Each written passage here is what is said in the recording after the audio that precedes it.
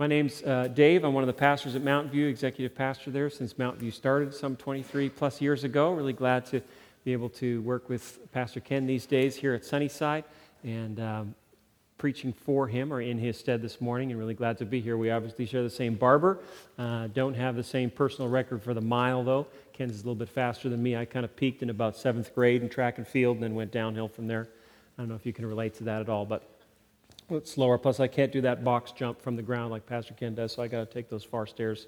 If I would have fallen on my way up, that would have been kind of embarrassing. So didn't want to start like that, but really glad that you're here with us this morning and looking at the book of Exodus, continuing our series, Join the Story, and we're going to be in Exodus chapter 15, 16, and 17 today, so I encourage you to open up your Bibles and take a look there. Last week we were in the crossing of the Red Sea, the final act of deliverance by God of the people of Israel from the Egyptians, the place where they had been in slavery for hundreds of years. Plagues, all kinds of things going on, culminating in this defeat of the Egyptian army of the Red Sea, and now the people of Israel are across that sea, with the sea separating them from Egypt. So the deliverance is done. The Exodus is done. And they celebrate that with song, and that's what they're doing in the chapters just prior to the chapters we're going to look at. But we're really jumping into a passage that just happens, very shortly after their deliverance from the Red Sea. And there are going to be 3 passages that we look at, and there are 3 sequences of grumbling and complaining by the people against God. Now, grumbling and complaining, that comes easy to us. We don't have to work at it, right? You don't have to take a class on how to whine and complain, right? We learn how to do that from when we're this big or even smaller, right? You know what whiny kids are like. Nobody has to teach them how to do that. It just comes natural. It's part of the sin nature, we say, as Christians. And we tend to complain in our lives, though, about pretty minimal stuff most of the time. Occasionally, we have something real to complain about, but most of the time it's whiny about little stuff, right? I hate standing in lines, for instance, and I'll complain about long lines, which means that for me, air travel is one of the most annoying things that I do because, man, you go to an airport, it's just one line up after another, and I just don't like them. But it's completely lame, right? Because when you think about it, I'm going to an airport so that I can get in a metal tube that's going to shoot me up to 30,000 feet and rip me across the country at 500 miles an hour, and I'm complaining about that? It's unbelievable that I get to do that. But I complain because I don't like lines. We call that a first world problem. Anybody ever heard that phrase, right? There's some videos on the internet that are hilarious about this. I'm going to show you one. It's just good to funny to laugh at, so take a look at some first world problems here. Every year of every day, thousands of people fall victim to FWP. I'm so cold. Starving. Nobody cares about me. Also known as first world problems. I'm so cold. Somebody set the AC to 72. I need it at 73. Starving. All we have is leftovers. Nobody cares about me. Nobody commented or liked my status. Hi, I'm Ryan Higa, and for just 5 hours of attention a day, you could help somebody with FWP. Everyone keeps putting so much pressure on me. I don't know what I want for my birthday. I have too much chips for my dip. But if I open a new dip, I'll have too much dip for my chips. Why does Apple keep making new iPhones? Now I have to get another one? They've been through so much struggle. The remote's over there, but I'm all the way over here. So much hardship. My iPhone 5 is too big for my skinny jeans. So much attention. I poured my cereal without checking to see if we had milk. We didn't. So please, show your support and send them this video. And show them how much we care about their FWPs. I bought too many groceries. Now I'll have to make 2 trips. All you have to do is call the URL, 1-800.org, and we'll send you the FWP helping kit, which includes a bridge and a straw. Here's a bridge. Now get over it. Here's a straw. Now suck it up. With your help, we can put an end to FWPs for good and focus on the real problems, like violence or drugs or people who still don't know which Yor to use, the Beebs, Crocs, yellow starbursts, the real issues at hand. So please, join me, help a soul, and help us all. What the heck is that? Oh. My internet's so slow, it always has to buffer first. All right, that's awesome. I'm not quite sure what do people not like the yellow starburst? Is that what the problem is with those? I'm not quite sure. First world problems. The people of Israel had some tougher problems. In their defense, they were actually complaining about the fact that they didn't have water to drink and they didn't have any food. So they were literally, at least felt like they were dying of thirst and dying of hunger. And so when we take a look at these stories, we can at least be a little bit sympathetic with what they were going through as they were trying to struggle to trust God. But that's really what these passages are about. It's not just about grumbling and complaining. We can spend half an hour talking about how it's not good to grumble and complain. We know that. What's underneath that? And here the passage is really talking about the Israelites' capacity to trust God. And that's what we're going to take a look at and apply to our own lives. So, starting in Exodus chapter 15, I'm going to read the first sequence of complaining that happens, and this is starting in verse 22 of Exodus chapter 15. It says, "Then Moses led the people of Israel away from the Red Sea, and they moved out into the desert of Shur. They traveled in this desert for 3 days without finding any water. When they came to the oasis of Marah, the water was too bitter to drink, so they called the place Marah, which means bitter. Then the people complained and turned against Moses. 'What are we going to drink?' they demanded. So Moses cried out to the Lord for help, and the Lord showed him a piece of wood. Moses threw it into the water, and this made the water good to drink." And it's not that it was like a magic piece of wood. God was just taking something really regular and ordinary, right? Giving Moses a simple instruction, and God was doing the miracle of turning the bitter water into good water. "It was there at Marah that the Lord set before them the following decree as a standard to test their faithfulness to Him." Okay, so pay attention to this part. God's setting a standard for them, a faithfulness test, right? He said, "If you will listen carefully to the voice of the Lord your God and do what is right in His sight, obeying His commands and keeping all His decrees, then I will not make you suffer any of the diseases I sent on the Egyptians, for I am the Lord who heals you." After leaving Marah, the Israelites traveled on to the oasis of Elim, where they found 12 springs and 70 palm trees, and they camped there beside the water. So the Israelites have this legitimate need for water. They complain to Moses. Moses cries out to God. God provides them with water. But then He also gives them this instruction, and this is really the important part in the passage. He says, I'm going to test you. I'm going to test your faithfulness by giving you instructions, and I expect you to follow them. And when you do what I tell you to do, which demonstrates your trust in me, and God says some things are going to happen. In this particular passage, He says, I'm not going to allow the diseases that I inflicted upon the Egyptians to come on you. And the natural way to read this is that all of those plagues that fell upon the Egyptians, God says, those are not going to come upon you. You're my people. All I'm asking you to do is to do what I tell you to do. I'm going to provide for you. I'm going to give you water, right? Because He gives them water first, meets their need, and says, now as I'm doing that, I'm going to give you some instructions. I just want you to follow those instructions. And God continues to test His own people in that way throughout the Scriptures and gives a variety of different reasons for it. This passage immediately just shares one, right? You won't have the diseases that fell upon the Egyptians fall upon you, and that you're not going to experience God's judgment, and that's an awesome promise. But there's lots of other reasons why God tests His own people. And in the book of Deuteronomy, which is just a little farther ahead, I want to read to you from Deuteronomy chapter 8.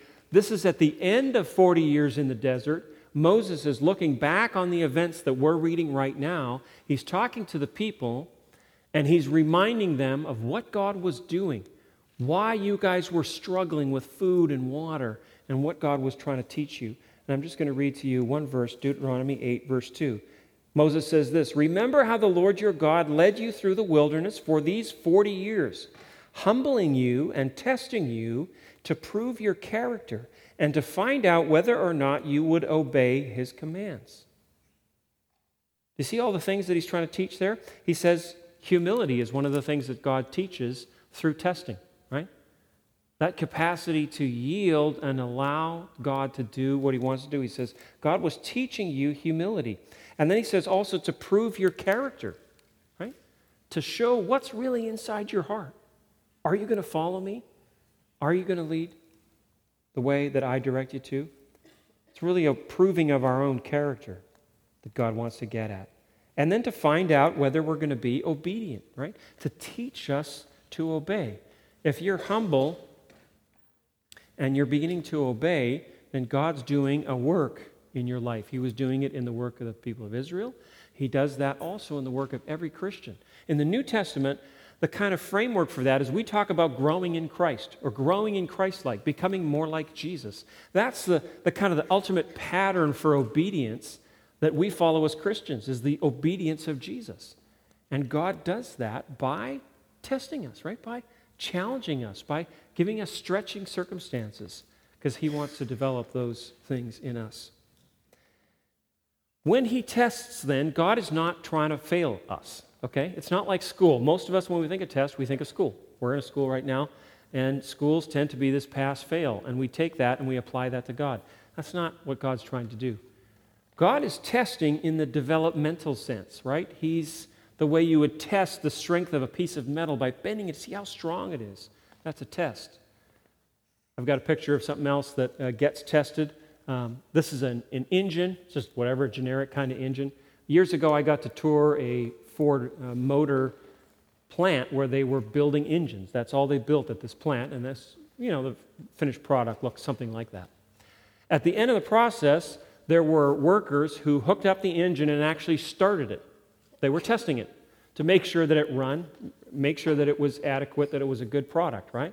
They weren't trying to fail the engine. They just want to make sure, does this thing run well? Is it prepared for its greater purpose? Because at Ford, they don't just build engines and then sell them to you so you can bring them home and put it on your shelf and look at it.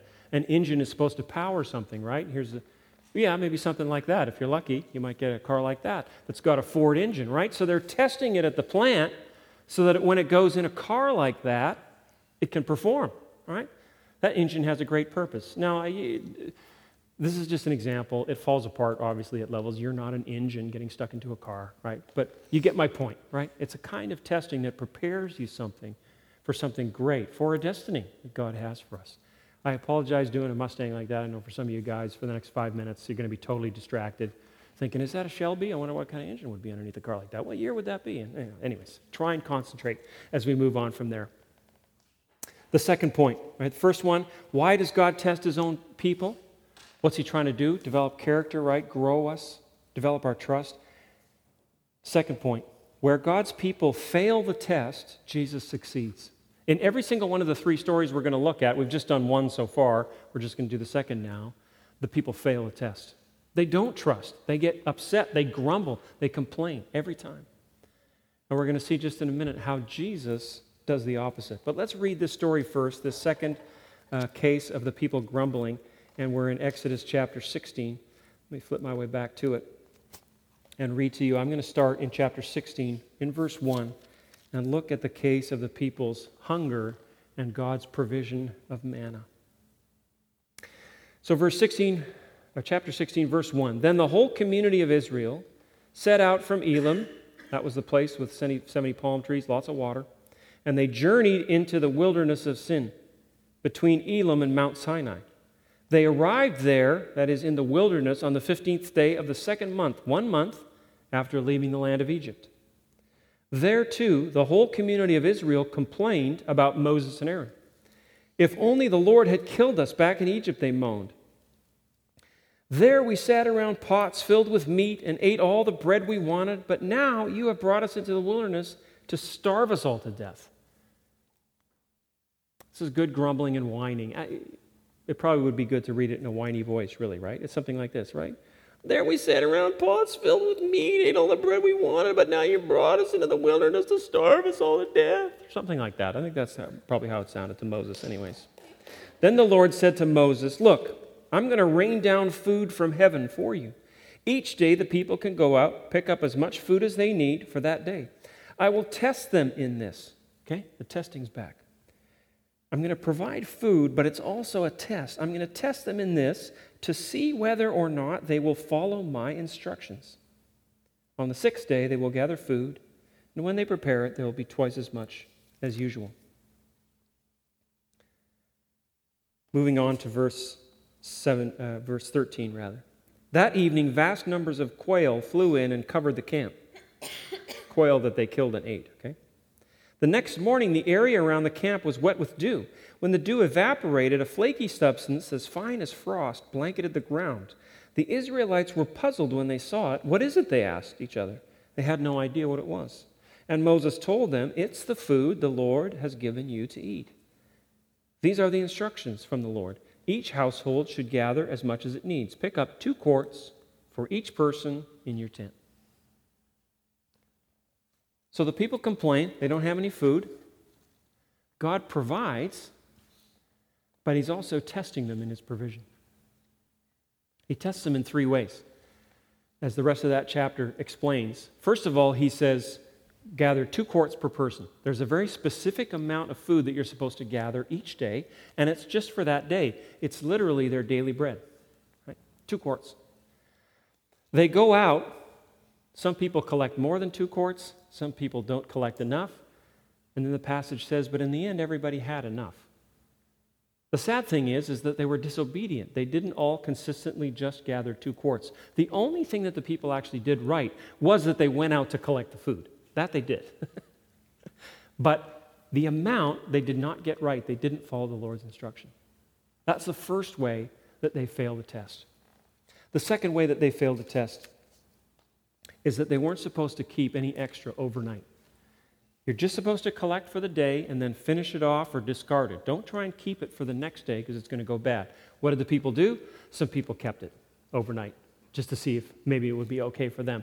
And it spoiled. It was full of maggots and all nasty, and they had to get rid of it. And they failed that second test. God had specifically said, don't try and save it overnight. The third thing He says is, on the day before the Sabbath, so the Sabbath for them was on a Saturday. So He says, on Friday, gather twice as much food as you usually gather. Because on the Sabbath, I'm not going to provide any manna. Okay? So the day before that, you got to gather twice as much. And it's okay. That night, it won't spoil. You'll be okay. You'll be able to eat it the next day. Okay? And God was teaching them, as you read the passage, about Sabbath. You remember in creation, God works for 6 days to create, and on the 7th day, He rests, He says. God's still teaching that. He says, on the 7th day, I'm not going to provide food for you. I'm resting. And I want you to rest too. Don't go out and collect food. There won't be any. What do you think that they do on the Sabbath? That people go out and they look and they see if there's any food. Right. Now, again, you want to be sympathetic to them. Nobody's ever experienced this before. Nobody's ever experienced miraculous food coming down from heaven each day. So you have to have a little pity for them. But God did give them very specific instructions about what to do, and they just had a terrible time following these instructions. And God was using it as a test to teach those things that we talked about in the first point. Moses talks more about these tests in Deuteronomy chapter 8. Again, I'm going to read one more verse and illustrate again what God was teaching them. Moses says in verse 3 of Deuteronomy chapter 8, He humbled you by letting you go hungry and then feeding you with manna, a food previously unknown to you and your ancestors. He did it to teach you that people do not live by bread alone. Rather, we live by every word that comes from the mouth of God. Okay? The mouth of the Lord. So Moses said, God was teaching you with this manna. He was providing for you, but He wanted to make sure that you understood that you don't live just by food. You live by the Word of God, what I say to you. That's the lesson that the people were supposed to learn through getting manna every day. Now, if those words, I hope they might sound a little bit familiar to you, because Jesus quotes those words in the New Testament. In Matthew chapter 4, He quotes those exact words from Moses. And it's important for us to understand what Jesus is saying, because Jesus is fulfilling in His own life what the people of Israel could not do in their life. Right? In Matthew chapter 4, Jesus is beginning His public ministry. He's just been baptized. The Spirit has come down upon Him. A voice from heaven, the voice of His Father, has said, "This is my Son who pleases me." And the very first thing that happens after this amazing, miraculous demonstration of who Jesus is He heads out into the desert. It says in verse 1 of chapter 4 in Matthew, "Then Jesus was led by the Spirit into the wilderness to be tempted there by the devil. For 40 days and 40 nights He fasted and became very hungry." So just like the people of Israel headed out into the desert to be tested by the Lord for 40 years, Jesus heads out into the desert to be tested by the devil, in his case for 40 days and 40 nights, and he fasts. He's reliving the life of Israel, and he's doing it as the representative of the whole nation, and he's going to be faithful in all the ways that Israel was not faithful. He's going to achieve what the people of Israel never could achieve. They never could trust the Lord that way. They never could do exactly what he said, but Jesus is going to. Okay? His first temptation comes in verse 3. During that time, the devil came and said to him, "If you're the Son of God, tell these stones to become loaves of bread." Makes sense. He's starving. He's really hungry. Satan says, "Why don't you just turn these loaves into bread?" You know, God provided manna. Your father, you can just do it with a rock. Jesus declines. Jesus said to him, "No, the scriptures say people do not live by bread alone, but by every word that comes from the mouth of God." He says, I am not going to do that. I don't exert power for my own purposes. I'm here to humbly obey my Father because I live on what the Father tells me to do, not just bread. And he passes the test that the Israelites failed, right? And it's part of his salvation purpose and what he's going to do in the world. So, what does it mean to live on God's word and not by bread alone? Think about the people of Israel. They were provided with bread every day for the 40 years that they were in the desert. They did have bread, but they all died. That generation all died in the desert because they refused to believe what God had promised them, that he was going to take them into the promised land, that he was going to give them victory over the Canaanites and give that nation to themselves. They got really close to the promised land. Do you know the stories about the spies checking out the land and saying, it's amazing, it's awesome, but the people are there, they're like giants, and the people became afraid and they pulled back. And they refused to believe God's promise when he said, I'm going to be with you and I'm going to defeat all these people and take you into the promised land. So even though they had bread every day, they still died because they didn't live by the bread of the Word of God. And that's a great calling to us, right? We can think that we're walking with Jesus. Oh yeah, I go to church. You know, I believe Jesus is the Son of God. But we don't trust him. And if we don't, we're not feeding on the word that he's spoken to us, that gift of salvation.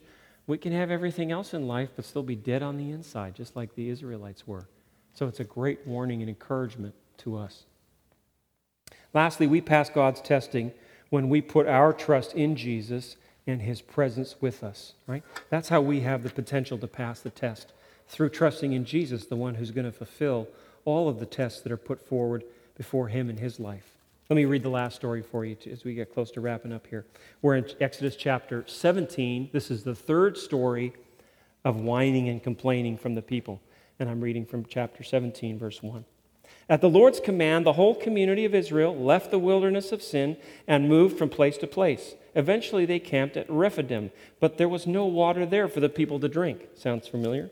So once more the people complained against Moses. Give us water to drink, they demanded. Quiet, Moses replied. Why are you complaining against me?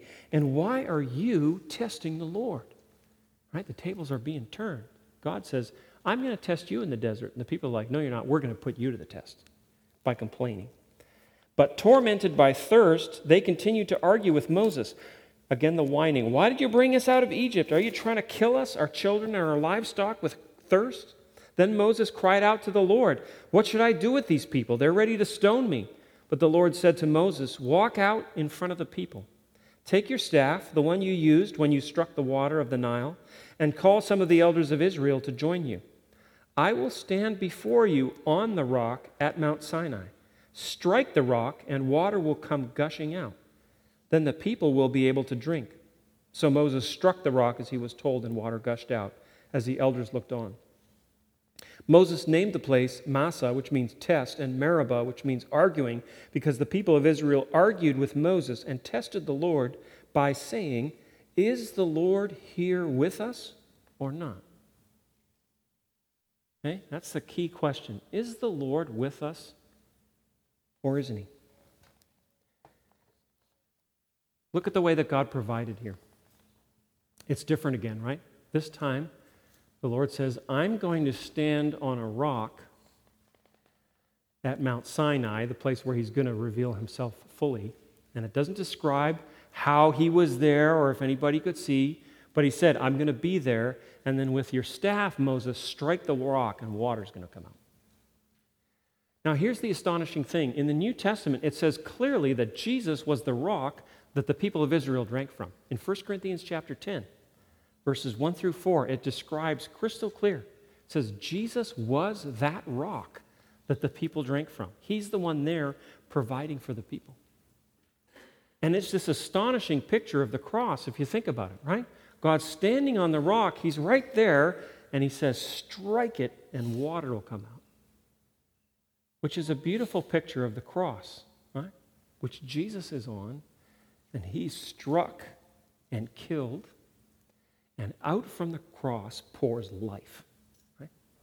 There's this great hymn that we sing, Here is Love, and it's got this verse that I just was one of my favorite verses, and it says, on the mount of crucifixion, fountains opened deep and wide. From the floodgates of God's mercy flowed a vast and gracious tide. Right? So it's got this picture of the cross on this mountain, and at the mountain, all of a sudden, these floodgates open and God's mercy pours out because Jesus has been struck for our sins. That's the good news. That's the gospel right there. It's astonishing how it's hidden right inside this story. Jesus, again, providing for his people. And then committing, particularly Jesus, always to be with his people. When he sends out his disciples, his last command to them, we call it the Great Commission, to go out and make disciples and to teach them to obey all that I commanded. Exactly the kind of thing that God's teaching the people in the desert, right? To be obedient. He says his promise to them is, and I will be with you always, even to the end of the age. Jesus gives the very same promise. You can trust me. This is the word you can live by. Jesus says, I'm with you always. And this was the promise that the people struggled with. They tested God by saying, is God with us or not? We don't ever have to ask that question because Jesus has promised that he's going to be with us. And if we want to live not by bread alone, but by every word that comes from the mouth of God, then we can stand on that promise and live by it. We don't have to wonder. Yeah, Jesus says he will be with us. The simple question is, are we going to believe that? Are we going to trust that he is?